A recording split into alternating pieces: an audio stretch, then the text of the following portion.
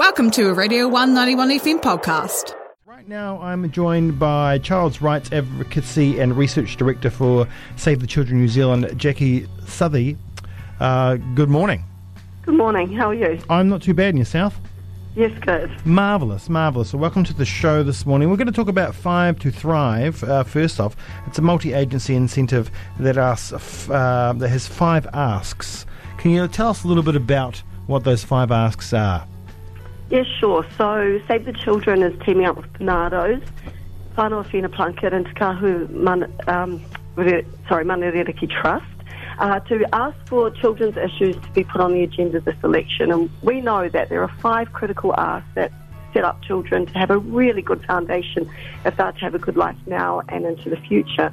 These 5 asks include realising the potential of whānau Māori by ending current inequalities, investing in our children's early years, lifting children and families out of poverty through adequate income, an affordable and healthy home for every child, and mental health support for every child and new parent that need it. Do you think that, child's rights aren't on the radar enough for political parties? They kind of lump things in with other policy and don't look at particular children's needs? Right. That's quite an accurate assessment, really. We see that often things are targeted at maybe families and there may be a trickle-down effect to children. But really thinking about children is really important. For example, housing. We're not hearing really about the effects of housing on children. We're hearing about a housing shortage, a housing crisis, 20,000 people on the wait list, but we don't know how many of those actually are children and what it means for a child not to have a safe and healthy and affordable home. Yeah, we don't know how many children are living in those motels or living in those cars or are living in a room that's full of mould.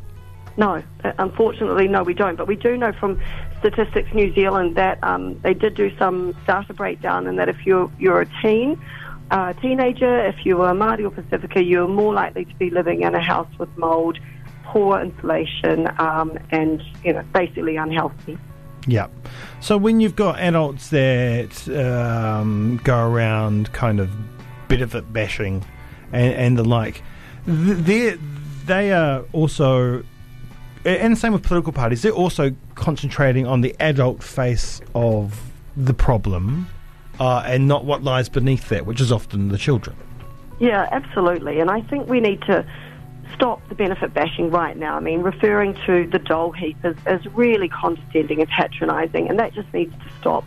We've got people who, for very legitimate reasons, may not be able to work, and sometimes people lose their jobs without warning, and they're not seeing that coming, and COVID has absolutely exposed that as being really real for New Zealand in the last over this year. And children, we've got to be able to give our children good lives now.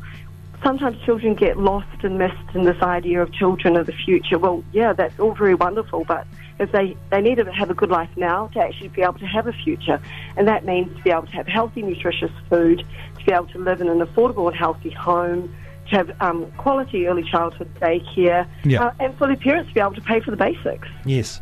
I like the fact that the mental health is in here, because that's something that's often overlooked as well, children's mental health. We have a mental health crisis in this country, but once again, children don't seem to be on the radar of that conversation. Myself, I have 3 stepkids, and 2 of those children were in the Christchurch earthquakes, and they are having, some issues that are manifesting themselves now, and right down the track. These are things that stem from, 10 years ago when they were infants, little babies, but those things can manifest later in life. So if we're not supporting them as they're developing and growing up with their mental health, then things can snowball and have add-on effects later in life, right? Yeah, that's absolutely right. And for a long time now, we've been telling children, and adults too, ask for help. If you're having trouble, ask help. If you're struggling, ask for help. And unfortunately, when it comes to children, that help can be kind of minimised. So children talk about being bullied or having worries, and they get told, don't worry about that, you'll be fine, you'll be okay. Actually, let's stop, let's look our children in the eye and let's talk with them and really find out what it is that they're feeling, and let's actually resource more professionals to be available to support our children through mental health, especially when it's early on. We've got too late when it's critical, or it's getting too late when it's critical. Yeah, and a lot of the time it will just, most people will go, I'll just go to the doctor. I think maybe my child's got ADHD or something, because, those kinds of things are bounded around a lot. And you're sending them to a junior practitioner that do great jobs, but they're not exactly mental health experts. That's very true. And, if we look at some of the World Health Organization recommendations, they recommend things for children like access to outdoors, access to physical activity, good relationships with their family. So that means parents not working a huge amount of hours for, really low wages just to make ends meet. Being able to actually spend some time with their children, yes. So being paid well enough to do that. And also good food. An adequate, healthy diet is really important to more than just our weight or our physical health. It also affects our mental health. Yep. You need that breakfast in the morning to get you going as well. When you're going to school, you've got to have your mind switched on. That's right, yeah. And eating together is a really good way yes. of bonding and those really good social relationships. When you eat together, you can often see, this person's not going so well, and take some time to have that chat, which you might not see if everybody's off on their own track. Oh, that's right. I mean, adults do it, potlucks and the like. Yeah. Now, the Fight to Thrive, the website, you're looking at the parties, right? And you're kind of giving them rankings as such? Yeah, so we're starting to look at policies, I guess, and seeing what policies are working really well. So it's heartening to hear on the Leaders' Debate, commitment to a living wage for employees. Disappointing to hear things like, people need more jobs and we can't afford to have a higher minimum wage. We have a lot of working poor in New Zealand, so if we're not going to raise the minimum wage, maybe we need to look at rent caps. Yeah. So we need to look at some ways of making our cost of living more affordable. Yeah. I mean, both parties often talk about both the major parties, all the parties, they talk about child poverty and bringing children out of poverty, but at the same turn, they're against bringing up the minimum wage, and they say that it's not going to be good for employers, but the employee is more than just the worker in the job. That's right. Many of our employees are parents and they've got families to support. Another, something that we really would like to see be retained to the Healthy Home Standard. 30,000 children a year are hospitalised due to living in an unhealthy home. Mm-hmm. And that could be prevented. So when we're talking about, we'll make it easier for landlords, we'll reduce their compliances, does that mean reducing the healthy home standards? Because we actually need those for our children. We need to endorse them, and we need to do more with that, not less. Yeah. We got landlords saying, well, if I have to put pink bats in, keep my house warm and dry, then I'm going to charge you more. And that's not working for anybody. No. And that doesn't have to be the case. Especially when you've got the some government incentives and funds released for those things, so they're kind of double dipping in a way. Yeah, that's right. And I think, it's a cost to all of us. Sometimes we just minimise things or narrow things down to look at, say, the landlord. But actually, when 30,000 children are being hospitalised in New Zealand, that's a cost to all of us, because that's a burden on our health system that could be prevented. That's right. Tonight, you're going to have some youth ask some questions about these topics and others to some politicians. So what's going on there with the youth-led hot seat? So the youth-led hot seat is a political panel where young people, they want to have a say in this election, and though they may not be able to legally can't vote yet, the policies that are made affect them now and into the future. And they really care about what's going on. Excuse me. COVID has exacerbated some of the issues they're facing, like mental health, like pressure to achieve at school. But they're talking about things like, in lockdown, not all of their peers were able to access the internet or even had devices at home. Mm-hmm. That's right.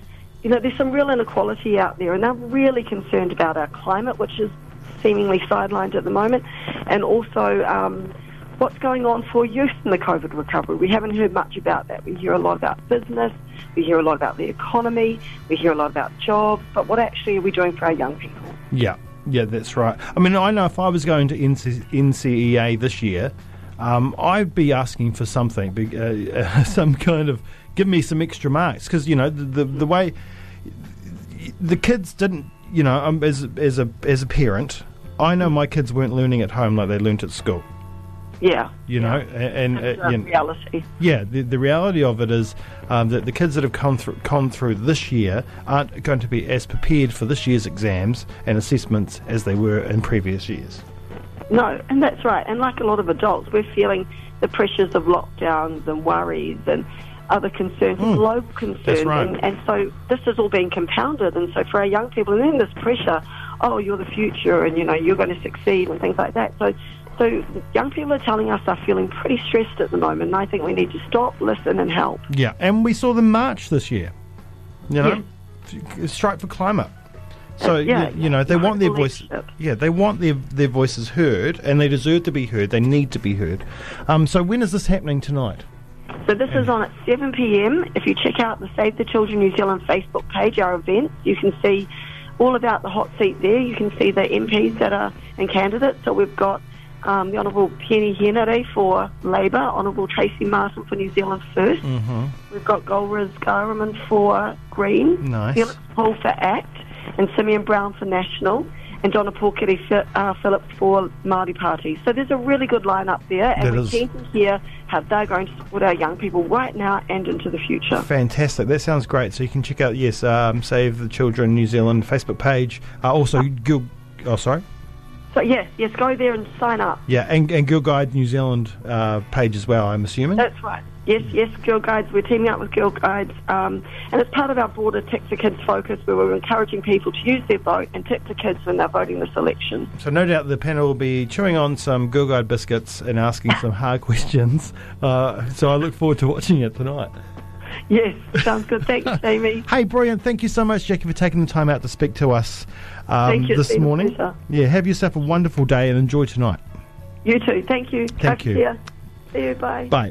All right. Jackie Southerney there, the Child's Rights Advocacy and Research Director for Save the Children New Zealand, or Save New Zealand. Tonight, the youth-led political hot seat. There is a Facebook event. Just check out the Save the Children New Zealand Facebook page or the Girl Guiding New Zealand Facebook page. Sign up, watch it tonight, and hear the hard questions being asked by the kids that really need to have their voices heard. Plus, check out 5 to Thrive. Their website for that is 5tothrive.nz. Where you'll be able to check out all the political scorecards and the 5 asks in more detail. It is now. Thanks for listening to a Radio 191 FM podcast. There are heaps more at r1.co.nz.